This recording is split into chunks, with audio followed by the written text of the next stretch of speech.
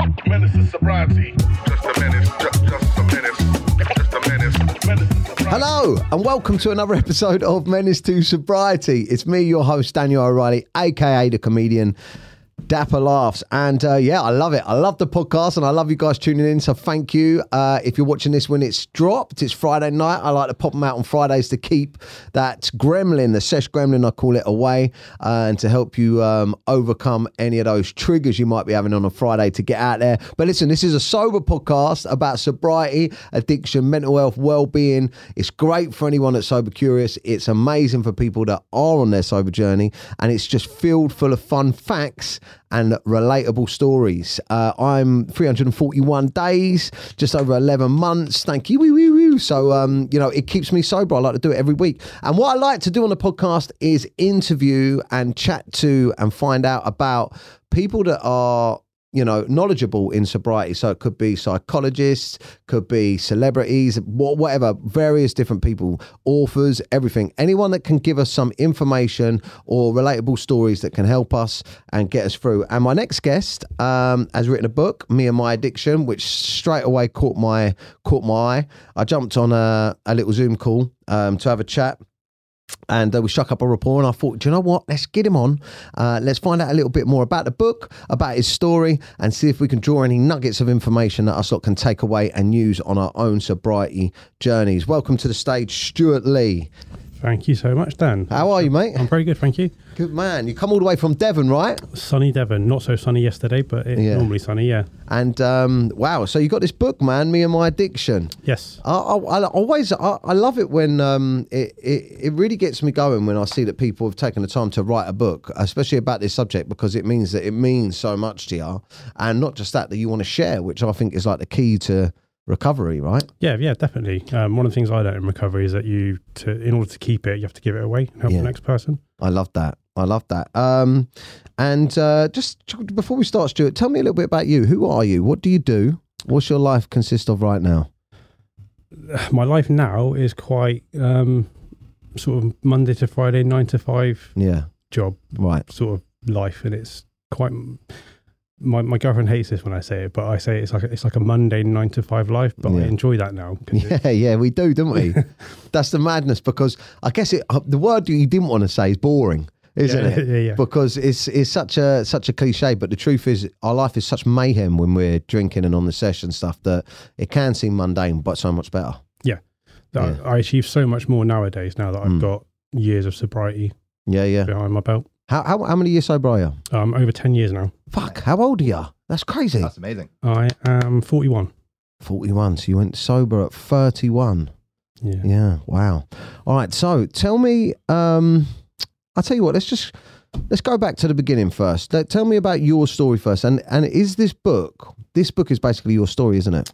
Kind of. I wanted to write the book in a way where it's not just about me and my life. Right. There's stories about my life in there, but I wanted to write it in a way where I use the stories from my life to kind of highlight points about addiction and the way our minds work and why we do the things we do, so that it can resonate with people who are suffering with addiction. But also it's there to educate people who aren't addicts, because there's so many loved ones out there who don't understand why their loved ones are behaving the way they're behaving. And this book kind of gives them an insight. I got a good review on Amazon recently from a lady who said that she bought the book because she wanted to get into the mind of a loved one. And she realised from reading the book that she had no idea about addiction. And had she not read the book, she would never have known about addiction. Wow. So it's doing the job that I wanted it to. It's educating people as well. That's really interesting, yeah, because in the broader sense of things, more people... so many more people suffer from addiction, not just the addicts, right? Yeah. Well, so you don't need to be an addict yourself to suffer from the disease, because the ripple effects of it are huge. Yeah. I didn't realize until after I got sober that I sat down with one of my sisters and spoke to her about my behavior and kind of tried to make amends to her. And I didn't realize that my behaviour almost cost her marriage, because she was sticking up for me and her husband was fed up of it. He was like, your brother's a dickhead. Why are you sticking up for him? So it was only after the fact, when I'm in the middle of my addiction and I'm behaving those ways, I think it's just me that it's affecting. But I think most people in the world these days probably get affected by addiction somewhere, whether it's a loved one or a friend. You don't have to be an addict to get affected by it. Yeah, wow. That's the reason why that it kind of hits home with me, is because a lot of the lads that follow me on Instagram, Twitter and all that sort of kick back at my sobriety stuff, the podcast, and when I talk about it, there are a lot of lads that are like, I'm not an addict, I just enjoy a beer and a bit of gear, right? Every weekend. Yeah. Right? But a lot of them will also be complaining in the same breath about their missus having a go at them and having a shit relationship and things not going well and being unhappy, depressed, down, anxious. And I think it's, yeah. Yeah, I think people who even just use alcohol and drugs moderately, it still affects their life in a negative way. They may not realise it straight away, but it still does. Yeah. So let's talk about you, Stuart, mate. So start me from the beginning. Talk to me about your childhood, if you don't mind, because I always believe that everyone's story, you'll have to excuse the TV there, it likes to turn on and off. But I believe everyone's story, addiction-wise especially, has got some connection to their upbringing in some way, shape or form. But start me there. Let's have a chat. Let's get through. Yeah. So as you said in your nice introduction, I'm a normal, average kind of person. I grew up in sunny Devon. I moved there when I was about 5. With my parents, just a normal working class family. My dad would go out and work and earn the money. My mum would work part time as well because we didn't have a lot of money, so she had to.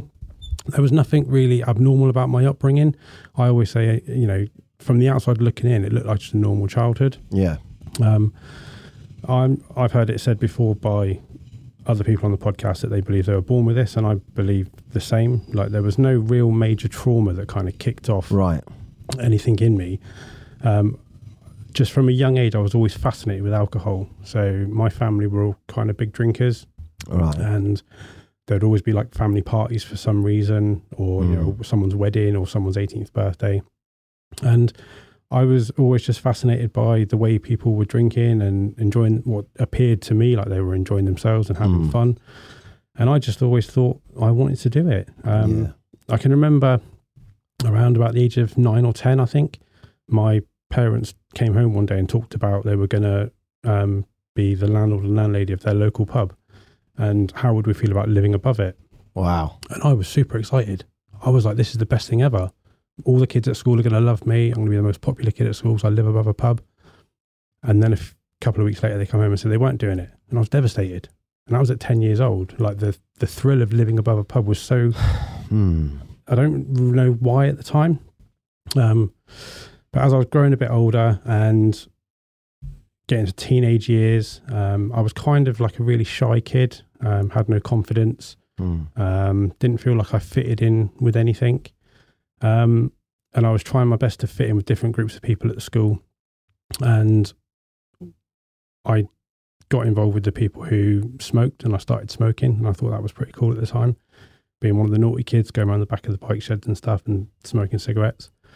And then I got in with the group that were going out on a Friday night drinking alcohol. And it was, I kind of call it, like, I found alcohol as being like an instant anxiety remover.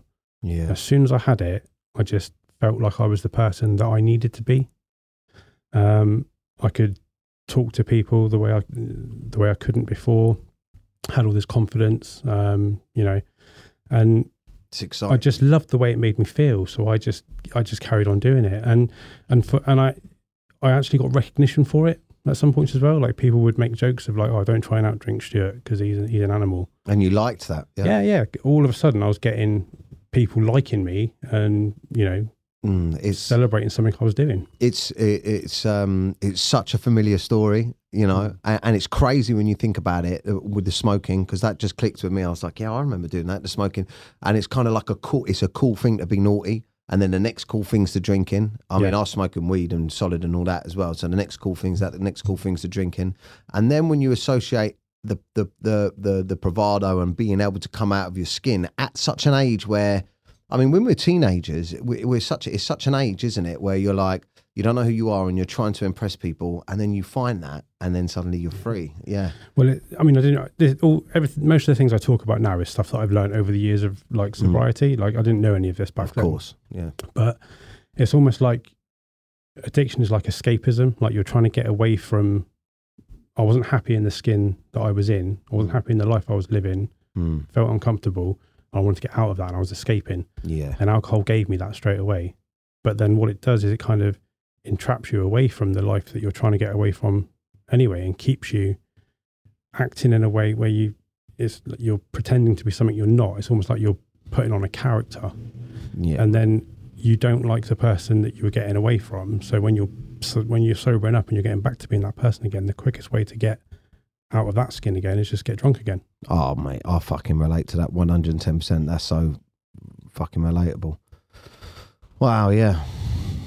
Is these the nuggets that you were after? Yes, mate. Yeah, I mean, it's just got my mind going. This is what I think the key. Listen, that's why I try and listen more than talk in these podcasts. I find it really difficult because I always want to talk and chip in, but I'm just love soaking up the information, and connection is the key, man. The connection with people and listening to people's stories is the key just to life, man. And so I love it. So thank you for sharing. But yeah, man, I mean, that's why that's like when at the early stages of my sobriety, I thought I was missing the social aspect of drinking, but it wasn't. It was the getting annihilated. It was the escapism. And that's why sobriety, and I've said it many times before, is so hard at the beginning, because you have to sit with yourself, right? Yeah. You have to be yourself. You have to sit with it, and it's horrible. So come on, keep going. So obviously like the drinking started, I loved it. It made me feel great. I loved the way it made, I say to people that like, it gave me all this confidence. I can remember times in my school years where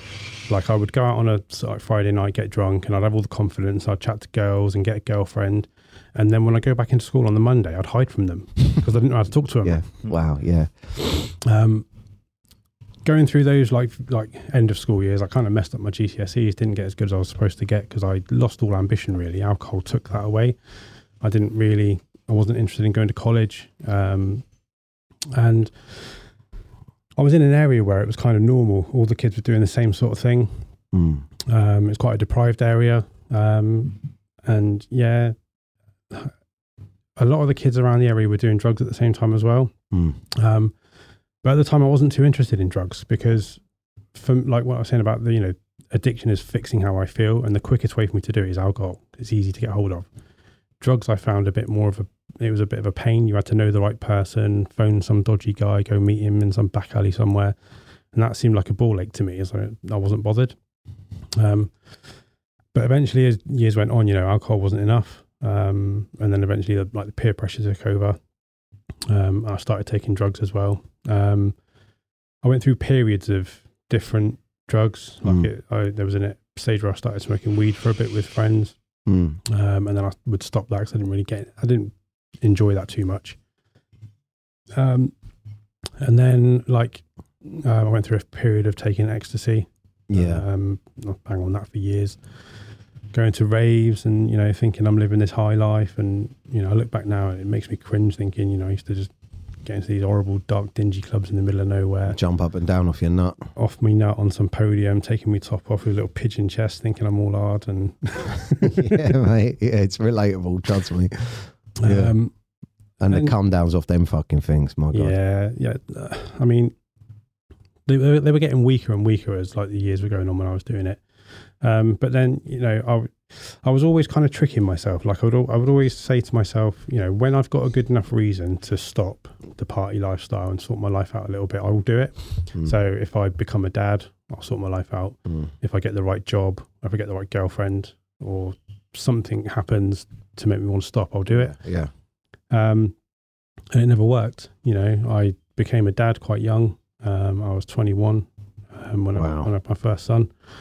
And I thought that would fix me, but it didn't. I carried on doing what I was doing. And then eventually his mum had enough and said, you've got to go, can't do this. And she left you because of the drinking, was it? Or were you arguing or not there or not present? Or it was just all of it, really. I didn't look after myself. I wasn't very hygienic because I was more interested in getting drunk. I would work, but I would always go for a drink after. I was in the bar trade at the time, so I was working in pubs. but I'd always stay for a drink after, and she was always like tired of me getting home late. Just, I mean, that's what the addiction does. You know, my only focus was the drink. Yeah. So you don't realise it at the time. No, you know, you think you're doing. I thought I was doing the best. Yeah, I'm working. I deserve a drink. Yeah. But so yeah, nothing was good enough to make me want to stop. You know, I went through years of, you know, when I'd stopped taking ecstasy when my son was born, so it was just drinking because I said that it's just the drugs that's the problem. And then when she told me to leave because she'd had enough, that put me on a more downward spiral. So I went on to amphetamines for a long time, and that stuff. What sort of stuff's that? Like what? So it was called like speed. Oh, fuck that. Yeah. Heavy stuff, man. Yeah. Going for days. It's basically like ecstasy, MDMA, but just dirtier and cheaper. Yeah. It was disgusting. And I lost loads of weight. I must have looked a mess. You know, I'd go for days and days without sleeping because I was just taking it all the time. That's horrible. Yeah. And then like a job came along, so I thought, you know, the funny thing is, like, I was always, when I was like making a mess of my life, I would always go, I need to sort myself out now. This is getting beyond a joke. So I'd stop taking the drugs. I'd stop drinking a little bit. So I was clever enough then to know that it was drinking drugs that was causing an issue. But then as soon as I've sorted my life out a little bit, like, back on, straight back. Reward myself and just, I'll go back to it again. And then every time it kind of got to a slightly harder drug. Started off on weed, then pills, then amphetamine, and then it went to cocaine. And we know the dangers of alcohol and cocaine. Yeah, we do. Yeah. So was there like a pivotal sort of point for you, like a rock bottom for you, where, you know, that you were like, fuck it? I mean, and how was your relationship with your son for all of this? Were you seeing him and sort of maintaining that? I was seeing him, but I was there kind of physically, but not mentally. Yeah, I know what you mean. I could remember times where I would pick him up and I just wouldn't know what to do with him. Like, he'd want to spend time with me, and I'd take him to a pub, and I'd try and be sensible and only drink one or two whilst I'm with him. And, you know, being honest, I was probably just counting down the minutes until I could drop him home again. Because once I'd had one or two, I was just like, I was itching for more then. And I just wanted to take him home to his mum so I could just get back out on it. That's why it destroys families. You don't realise it's the addiction. You don't realise, do you? So what happened next? So I got into cocaine by accident, really. At the time, I'd got into a lot of debt with the CSA, and they were taking almost 40% of my wages. Right. And at the time, I was doing a minimum wage job, so they're leaving me with just over £100 a week to live on. And I knew someone that could get cocaine, so I was getting it off him, but selling it for a little bit more expensive. No, you became a dealer. Fuck yeah. So it was that's basically what I was doing at the start, just dealing it to make some extra money so I could stay out in the pubs. And as I was selling more of it, he was like, oh, well, I'll just introduce you to the guy that I get it from, because you can get more off him for cheaper. And it just started escalating. And then because I had so much of it kind of spare as well, I started dabbling myself with it. And what that did for me was I wasn't too interested in taking it, but then because I love to drink, once I quickly realised that once I'd had a few drinks and I was starting to feel a bit drunk, have a bit of sniff, and then I'll feel sober again. And it was like a balancing act all night. You know, drink a bit, sniff a bit, drink a bit, sniff a bit, and just keep going.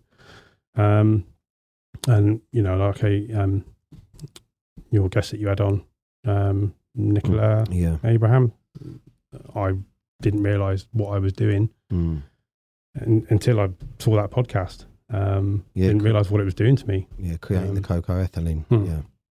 So, it was getting out of control. I got to a point where I tried to take my own life. As you can see, I was unsuccessful in my suicide. And was that on a come down? or was it? It's hard to say because I'd probably gone for about 3 or 4 days without sleeping. And I was still using at the same time. So it could have been partly come down. It could have been I was in the middle of using. But it was drink and alcohol. Drink and cocaine. Fueled. Dan, just in case people haven't seen that episode, could you just take a minute to explain the combination just for people? Yeah, so I often get the name wrong, and I get corrected online, as you do. But it's the mixture of alcohol and cocaine in the blood creates another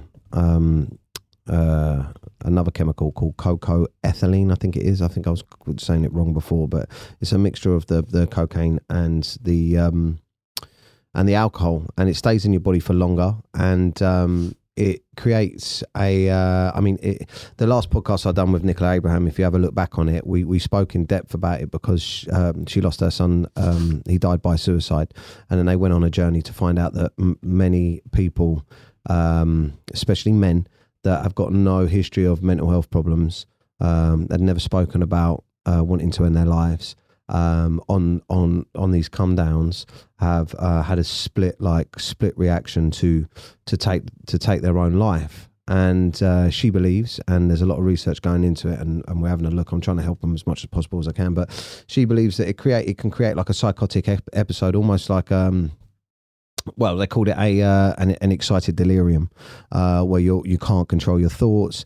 And then they look further into it, and they realise that this mixture of the drugs that creates this cocoethylene, I think it is, can actually create like a psychosis, like a hallucinogenic style drug in your body, in your mind, which can create thoughts and feelings that aren't real. And they believe it's a massive cause of suicide in young men. So yeah, definitely. I mean, I've done some research, and I've actually reached out to Nicola and spoken to her. Really? Yeah. Wow. Yeah. She's just received 10 copies of my book because she wanted to get some for some of her clients as well. So that's oh, well done, mate. That's good. So what happened from there? So basically, like it was, I'd gone through days of drinking and sniffing gear. We called it beak back then. Beak, yeah. Someone just tweeted that to me today. Yeah, beak. I don't know why it was called that, but beak. Yeah, I don't know. Because you put, is that? I don't know. Why is that? Why is that? Is it because your nose is up the beak? Yeah, up your nose is a beak. I don't know. If anyone knows, let us know in the comments. Have you got any beak? Yeah. And then if you, I call it changalang. Yeah, but you're posh, mate. I've never heard that before. If someone come up and said, "Would you like a lying a changalang?" I'd say, "You old Bill." That's how we met. Yeah. If you were someone who was cutting it, you were known as someone that was bashing their beak. Bashing their beak. Oh, really? Yeah, he's bashing his beak, bruv. Yeah. So anyway, so I'd gone for days of like drinking and sniffing gear, and it was like I was getting myself in debt. I owed money. I was getting told that I had to pay up before I could get any more gear. Yeah. And I just decided that the best way out of it was to take my life. I couldn't see a way out. I truly believed that everyone would be better off without me. My son was like, I wasn't there. I wasn't really there present mentally, so I just thought he'd be fine without me. He'd be better off with just his mum. And I took an overdose of pills, but in a really like weird, sick, sadistic way. I was playing. I was living with my best mate at the time, and I got all the pills out of his cabinet that was in his house and just crushed them all up into like smaller bits onto a plate and put them next to me, and I was sat playing a game of golf on the Xbox, and in my head I told myself if I played a good shot and landed on the fairway or the green, I didn't have to take any pills. If I did a bad shot and landed off the fairway or missed the green, I had to take a mouthful of pills. Fucking hell, man. And I just kept doing that until I finished the whole plate, and then I can remember like just feeling a bit weird and going a bit dizzy, and went to my bed and just thought I'll just lie down here now and I won't wake up. Mate, it sounds like you were kind of putting it in, you wanted to do it, but you were also putting it in fate's hands. Maybe subconsciously you were like, I'm not sure if this is right, but I don't know what I was doing. I mean, I can't imagine I was going to sit there and play a good shot every time for the rest of my life and not. Exactly. So you knew, you just maybe found it easier doing it like that. But wow, that's dark. And then, so when you were closing your eyes to go to sleep, did it not cross your mind? Did you not regret? Not once. So what happened is the building we were living in was my best mate's flat, and there was a shop above his and then another flat above.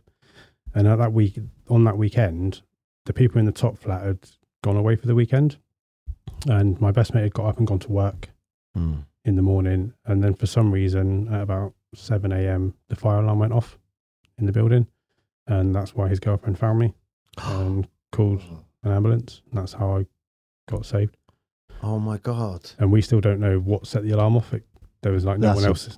That's universal intervention there. Do you think? Could well be. I mean, who knows? But so what? You were passed out, and she came into. Why did she come in to find you, or was she in the? Was she in? She was in his bedroom. I think I'd gone into the bathroom to be sick, and then I was on the bathroom floor. Right. So she had the fire alarm, came out, and saw me in the bathroom. Oh my God. Crazy. But you survived. They took you to hospital? Yeah. The next thing I remember is waking up in the hospital with my mum sat next to me. And I just felt awful, really. Like seeing my mum's face sat there thinking, the first thought that came to my head was, oh, shit, I haven't succeeded. Really? But then... Did you really think that? Yeah, that was the first thought that came to my head was, fuck, I'm still here. Fucking hell. And... then I saw my mum and was just like, what have I done? What did she say to you? She didn't say a lot in the beginning, not that I can remember. I mean, I had tubes coming out of me and I was still being violently sick everywhere. I think she just kind of cried and hugged me. Because my parents, they had no idea that it had got that far. They just thought I liked to drink. They like to drink, so... They didn't see it as a problem, though. Yeah, no one really saw it as a big deal. I think my family knew that I was always the one that kind of went over the top with drinking. When I was at like family parties and gatherings, I was always one that caused a bit of trouble. Just got smashed. Me too. Yeah, but they didn't realise it had gone so far with drugs.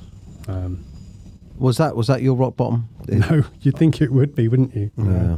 I carried on after that. My parents took me home. Immediately? Yeah, so this is how mad the addiction is. I'm sat in the hospital thinking, I need a pint. I still need to get myself out of this mess. I owe money. What am I going to do? And if I come out of hospital and I still owe the money, I've still got to sort the dealers out. How much was that? It wasn't even a lot. It was only about 700. But still enough to stress you out. Yeah. But I come up with a cunning plan. I had a regular customer who would buy lots off me, and I got him to buy some in advance. Then I used that money to pay the dealer off, then got another amount given to me, then gave him the amount that he'd bought out of that, and then had some left to sell that would then, and it... Fucking mad. Absolutely insane, yeah. And then it got to a point where I was picking up bigger amounts. It got to a point where I'd kind of got stitched up a little bit. I owed someone a little bit of money, and he owed more money to his dealers, and they'd come down to kind of threaten him to find out where all the money is, and he was inflating everyone else's debts. So he told them that I owed him nearly $3,000, and they come round the house to find me. He knocked on the door, and I thought it was just him.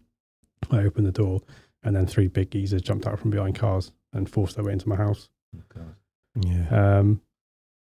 And then they're like, "You owe this much money." And I was like, "No, I don't. I only owe this much." And they were like, "No, he told us you owe this much money. When can you get it?" And I'm just like, like a rabbit in headlights. Don't know what to do. Don't know what to say. And I'm just like, "Give me 2 weeks." Fucking wankers. And then some dude, the little guy, the littlest one of the 3, stepped forward from a kitchen counter. He stood in the corner for a bit. He stepped forward, opened up his jacket, showed me the handle of a gun, and said, "You've got a week." And I was like, okay. You asked your parents for the money? Yeah. Yeah. That's what I would have done and all. That's what I would have done. I was straight away, I would have gone, "Mum, I need $3,000, mind you." I probably wouldn't have, my family, I don't know. I would have got it off someone in my family. But I'd let them down so many times. I didn't want to go there. And initially, like, my sister saw me, and she was like, my sister saw me about an hour after this happened. And she was like, "What's the matter? You look like you've seen a ghost." And I just broke down and told her what had happened. And she was like, "Get round Mum and Dad's now." Like, yeah, it's no joke when someone shows you a fucking gun, right? You got to, yeah. It could have been a water pistol for all I fucking know, but You didn't want to find out. I wasn't going to ask him. No. That's one of the kind of, in some ways, lesser spoken complications of drug use, is that you get involved, because it's illegal, you get involved in situations that you would never normally do, even with alcohol, because but with like cocaine and stuff, there's just going to be kind of, dark, nefarious people in the situation. I mean, me personally, I never, because I was just doing tickets, right? I was just getting tickets here, getting tickets there, but I'm pretty sure there's loads of people that are watching this that are like, yeah, they've ticked, and then it's happened. I mean, it's easy to get into because if you haven't got money yourself, the easiest way to be able to fund your own habit is to sell it. Yeah, there's so many people out there that are doing it. Yeah, and that's why the gear's so shit. They go into it and it's. I thought it was going to be this sort of glamorous lifestyle you like see it in the movies. You're just down the pub and you're like, yeah, all right, there you go. Yeah, thinking you're a bit of a Tony Montana. Yeah, and it's the opposite. So what happened then? You got the money, you gave him the money, and then you was out. Tell me you was out. Oh yeah, gone. Oh, you did. You. Point. I found, so a friend of mine. I was going because after the suicide attempt. Yeah. I'd been referred to a local drug and alcohol service, and I was seeing a key worker there, and it was mad because like I'm going there every week for these meetings and talking to her, and I'm going, yeah, I'm doing really well. I've not taken any gear this week, whilst my phone is going off in my pocket to sell on silent because people are trying to buy it because I'm still dealing. And then once all that shit happened, and I was like, I need to get out now because I'm either going to be in jail or dead soon. I'd been told by a friend of mine about it's almost like a charity run treatment centre, but they've got like 4 houses. Am I allowed to plug names of places? Of course, you do whatever you want, mate. Yeah. So I went to a place called the Amber Foundation. They've got 4 houses across the south of England. They've got one in Devon, one in Wiltshire, one in Surrey, and one in Kent. And they take young people who have just had a bad start in life. It doesn't always have to be drink or drugs. It could just be, a traumatic family life, and they're homeless, they're struggling. And they take people in, it's kind of charity run, and they just give you sort of like practical guidance of like how to manage money, because a lot of people that come into there, they've never paid a bill in their life because they've just never had to. So I went and stayed, I heard about that place, and I went to my key worker at the drug and alcohol service and said, I want to go here.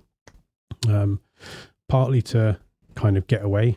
I was trying to escape a little bit as well, I think, from the people that I was around. Yeah, and the environment. You was probably scared as well, and you just thought a fresh start might be good. Yeah. I was pretty petrified. And I went there, and even when I was there, some other guy that was living there came back on a train one day, and because you were allowed to go home at weekends once you've been there for a little while. And he came back and said that he'd been on a train back, and people had heard him talk about the place, and they said, oh, is Stewart Lee living there? And he said, yeah. And they were like, oh, tell him we're going to come and get him. And I was like, fuck's sake. I can't even get away. I was like, what did you say I was there for? Oh, no. Blaming him. He didn't know, but like nothing ever happened. But yeah, I went and stayed there for like 4.5, 5 months. Was you, before you went there, was you like trying to stop drinking, but like, or was you like, I've got to stop at some point, so I'm going there? Or was you, on the lead up to that, was you trying to get off the booze? It was mostly I wanted to get off the drugs. Right, the coke. Because I thought the coke was the problem. But they had a dry house policy as well, so you couldn't drink. So I did stop drinking whilst I was there as well. You were there 4 or 5 months, but coming back at the weekends? Coming back at the weekends, but I wasn't drinking at the weekends because they would breath test you when you got back. Right, okay. And piss test as well to make sure you hadn't taken drugs. How was it okay? Was it incredibly difficult to stop when you were living there, or was it sort of easier than you thought? The drugs was a bit easier to stop, I think. If I compare both things, stopping drugs was easier than stopping drinking. Yeah. But I'd got to my rock bottom with drugs at that point. I was like, I need to stop doing it. I need to sort my life out. This is getting too out of control. You were there for the drugs, really, in your mind, weren't you? Yeah, I never had the intention to stop drinking. I stopped drinking whilst I was there because that was their policy, but I never sort of told myself I'm going to stop forever. Right. So what happened when you came out? I stayed off the drink for a little bit, and it's like, this is how I know like I am an alcoholic, because if you stop drinking for like 6 months, when you start again, if you were a normal person, it wouldn't take you long to get drunk when you start drinking again. But I had my after I came out of the treatment centre, my first drink was when I was on holiday with my parents. I was in Tenerife watching football with my old man.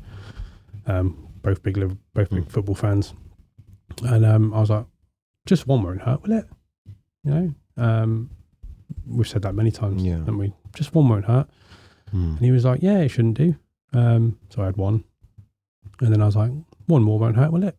And had another one. And then before I know it, we're there for the whole afternoon in the hot sun in Tenerife, drinking all afternoon. Then when the football finished, we went back to our hotel and then went to whatever the entertainment was in the hotel and carried on drinking till they kicked us out. And I think I must have had about somewhere between 15 and 20 pints on my first time drinking for about 6 months. Fucking hell. Like most normal people, that wouldn't. No, you'd be like, well, you'd be like, I'll have one or two and see how it goes. Yeah. And prove to myself that I don't need any more. Yeah. I went all out first time. And then when we come back off the holiday, I just thought, and I tried to convince myself I could drink like a normal person. And it's because I've said in my book, like addiction is just fixing how we feel using something else. It doesn't matter what vice it is. It could be anything. It could be drink, drugs, sex, gambling, shopping. Fixing how we feel with something else. Yeah.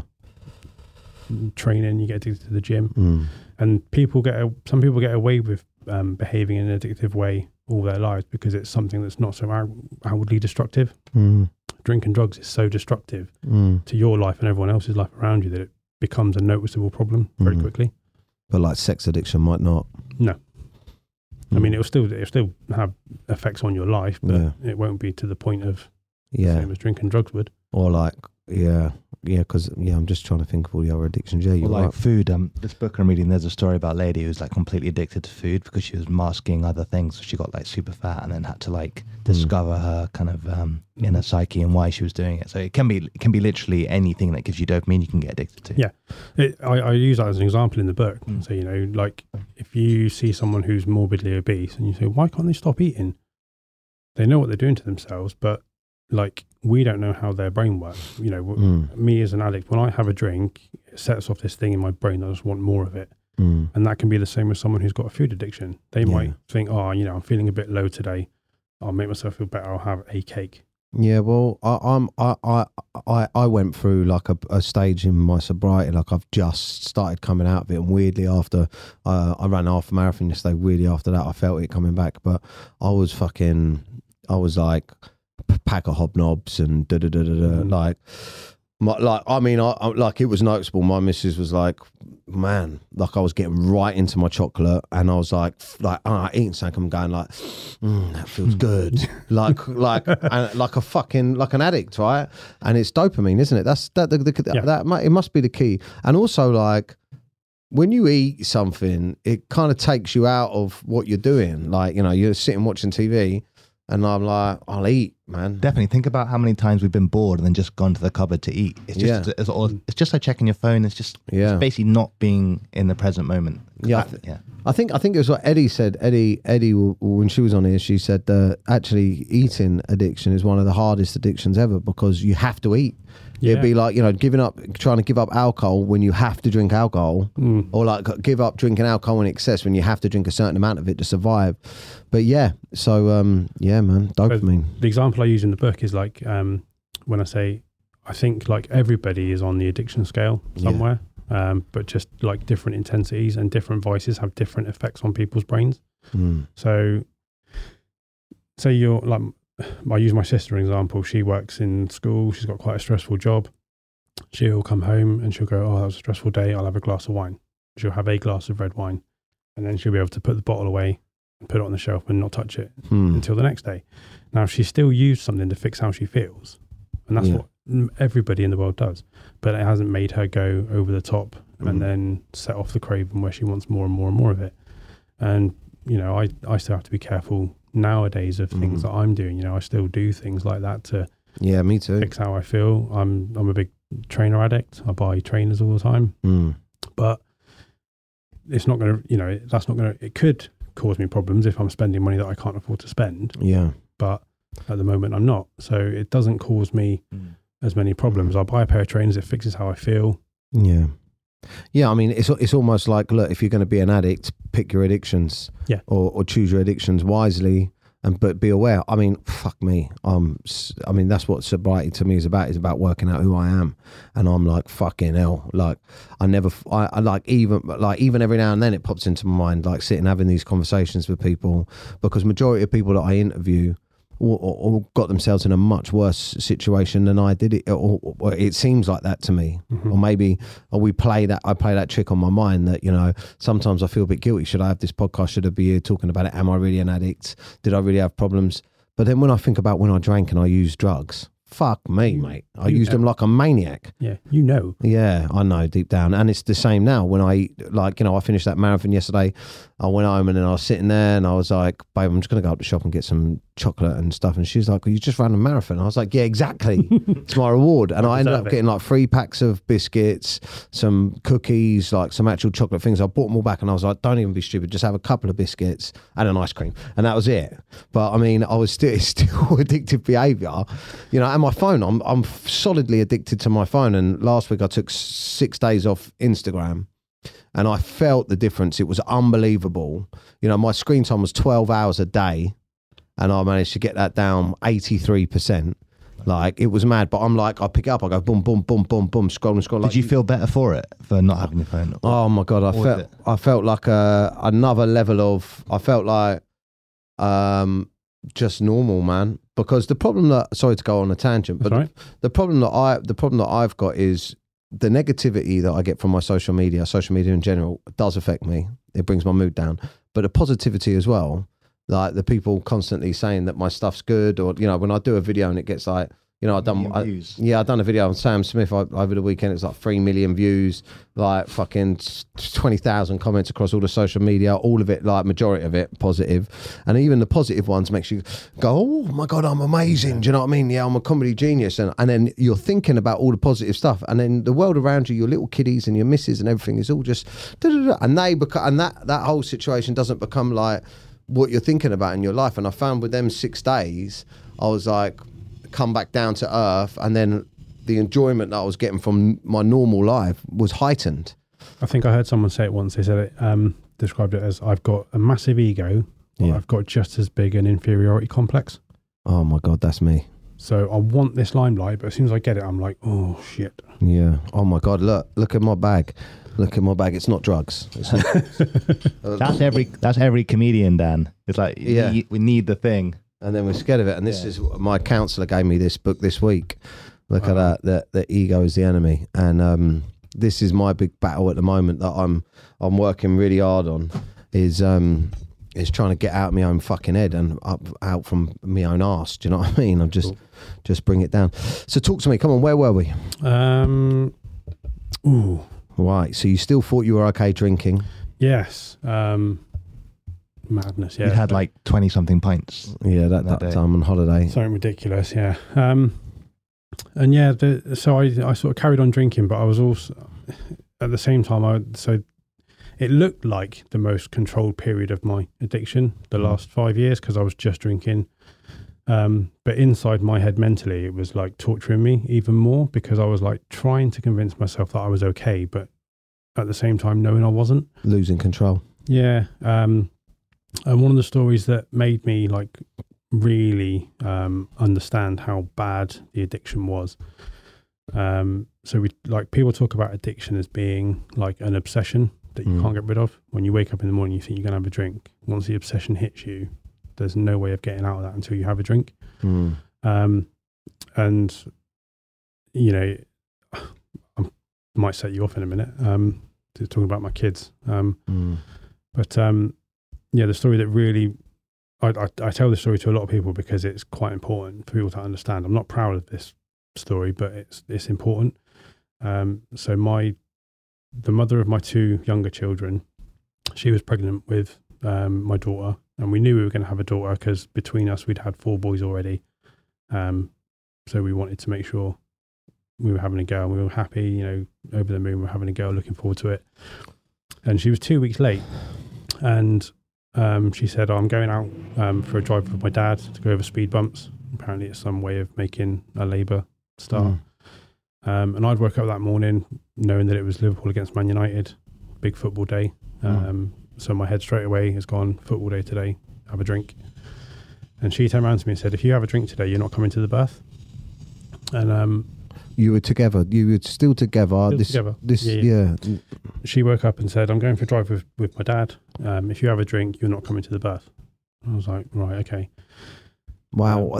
Just to stop you there, but was she getting sick to death of your drinking then at that point? Or she didn't want you specifically drinking around the time the baby was coming? I think so. Yeah. Okay. But I wasn't, she went out, and I don't know if I didn't believe her or didn't care, but the obsession had taken hold of me, and I couldn't stop myself. I can't not have a drink today. Like, it's the football. Yeah. So I started drinking maybe an hour and a half before the game even started. I think I got a text at half time saying labour started, baby's on the way, get the hospital bag ready. And I was like, oh, I better have another can quickly before they come home. So I open another one and neck that one. So I think I'm probably like 4 or 5 cans in. Get in the car. Her dad's driving us to the hospital, and all I could think on the way there was, oh, I hope this one doesn't take too long. Fucking hell. Because the last one took quite a long time. Get to the hospital. Her dad's outside. We're in the room. She has the baby. And then all I could think was, in my mind, was thinking about, I hope she stays in overnight. So you can go back to the pub, or so you can keep drinking. So I can wet the baby's head. It's a tradition, isn't it? You wet the baby's head. Yeah. And then she said, oh yeah, I'm staying overnight. And I was like, yes. And then her dad said, because it was out of town from where we lived, and he said, I'm driving home now. Do you want to come with me, or are you going to wait and get the bus? And she looked at me and said, you might as well go with dad. And I was like, yes, get out quicker. So I left, asked him to drop me off at the shop, because I knew there was only a couple of cans left in the fridge. So I got him to drop me at the shop so I could buy another 12 pack, walk home. And then I go there and drink all of the cans on my own, thinking I'm wetting the baby's head, thinking I'm the best dad in the world. But I look back now and I don't remember what the room looked like. I don't remember the time she was born. I don't remember the first outfit we put her in. I don't remember anything, because the obsession had taken hold of me so much. All I was thinking about all day was, I'm going to have a drink. When we're at the hospital, I'm going to go and have another drink. Does that hurt you thinking back to that still? Yeah, it does. Yeah. My daughter's 10 now, and she'll probably read the book one day, and she'll probably know that story. And it's horrible to think that that's... I get it, mate. Listen, I regret so much around my kids. I get it, man. And she's 10 and you're 10 years sober. So I got a feeling that daughter changed your life, really. Yeah, it wasn't long after she was born that I decided. She was born in the January, and I gave up drinking in May of the same year. Yeah. That normally would have made me cry, mate. But I've done so much work on myself now to not to forgive myself, but to accept, what I've done wrong, and it's such a hard one, isn't it? Because you don't want to blame alcohol and the addiction for our own selfish ways, but we didn't. We had problems, so it's hard. You have to take accountability, right? Oh yeah, of course. But you always have to remember as well that there's so many things that you do when you're in addiction that you wouldn't normally do. You convince yourself that it's acceptable behaviour. Yeah.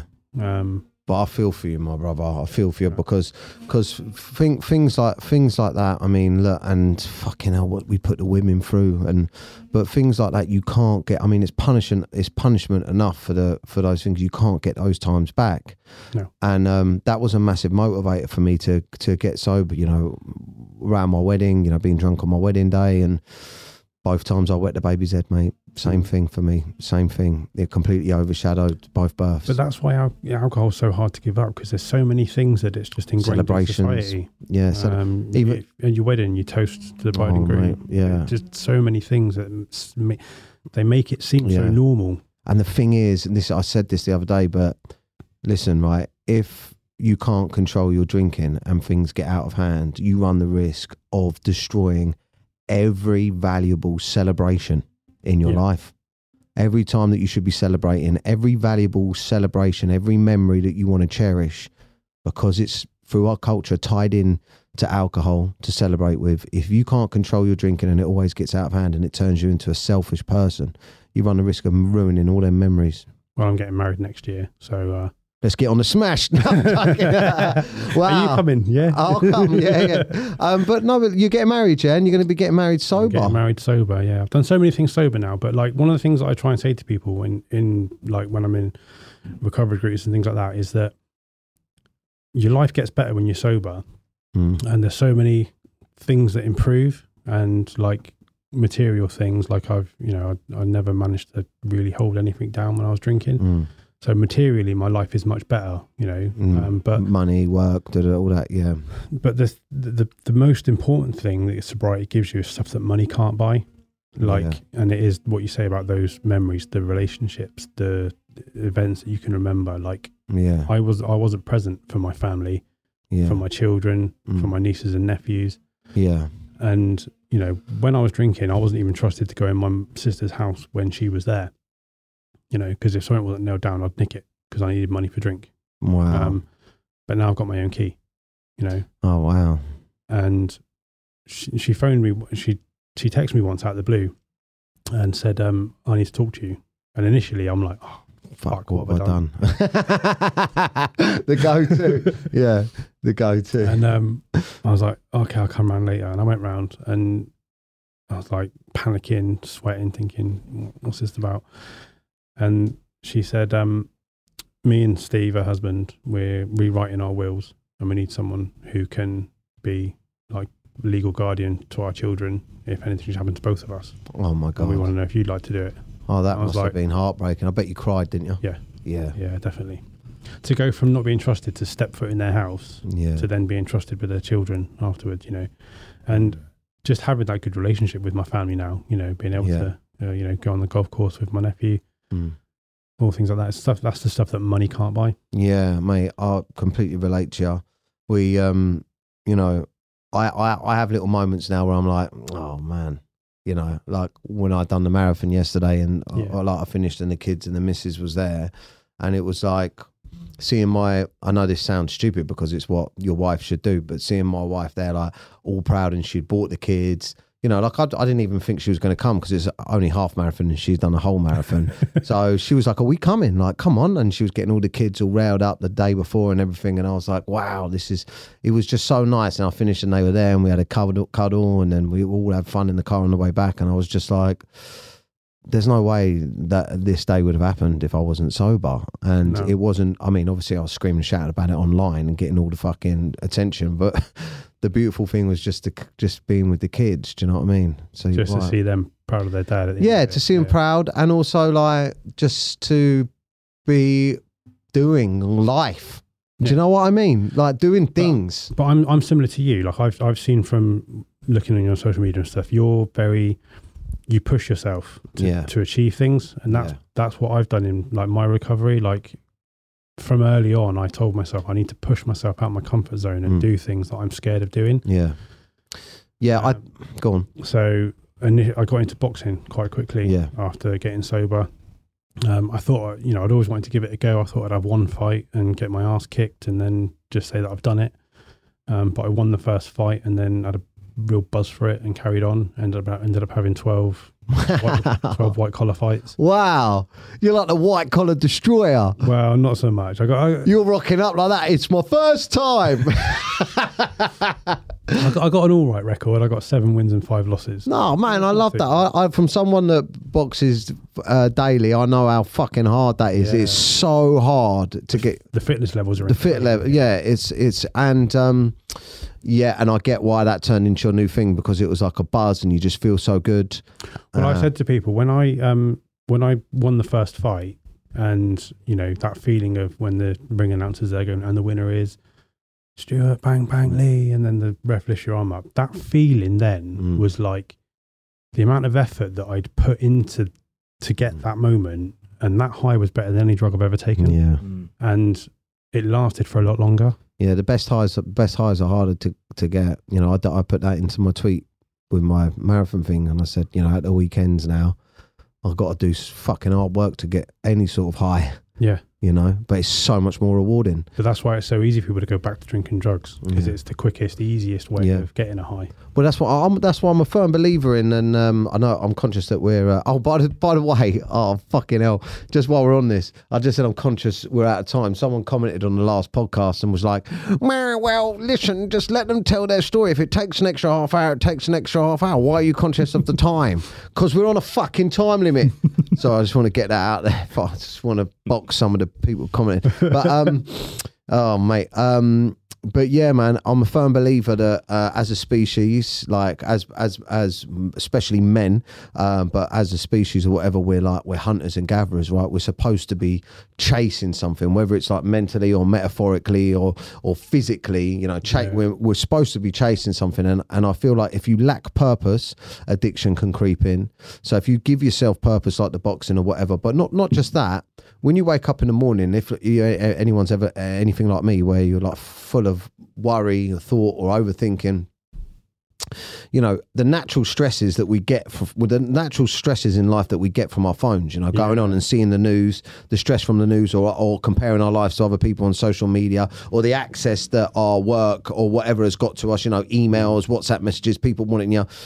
We ain't designed for that fucking level of anxiety and stuff like that. So we feel like we're under attack. And when we were like chasing down saber-toothed tigers and fucking knocking out T-Rexes, I don't know if we ever done that, but you know, when we were cavemen, that fucking sort of threat was real, right? Yeah. So our anxiety goes up. So if you mix that with no exercise in your life and no way of burning it off, you just build tension, stress, anxiety, which ultimately can turn into depression. So I think it's a massive, I think if you're planning on going sober, you know, it's a massive thing, isn't it? I had someone ask me last week, you know, what's a good tip for trying to get sober early on? And I said, like, find yourself something else to be obsessed with. Yeah, exactly. 100%. So I did it with boxing, and then boxing became easy. Not easy as in like I was the best in the world. No. Easy as in like it didn't scare me anymore. Yeah, me too. So I thought I need to try something different, and I'd always wanted to learn to dance. So I went.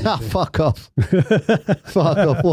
What dancing? Yeah, what like? Wait! Don't let me guess. Wait, it ain't tap, is it? Wait!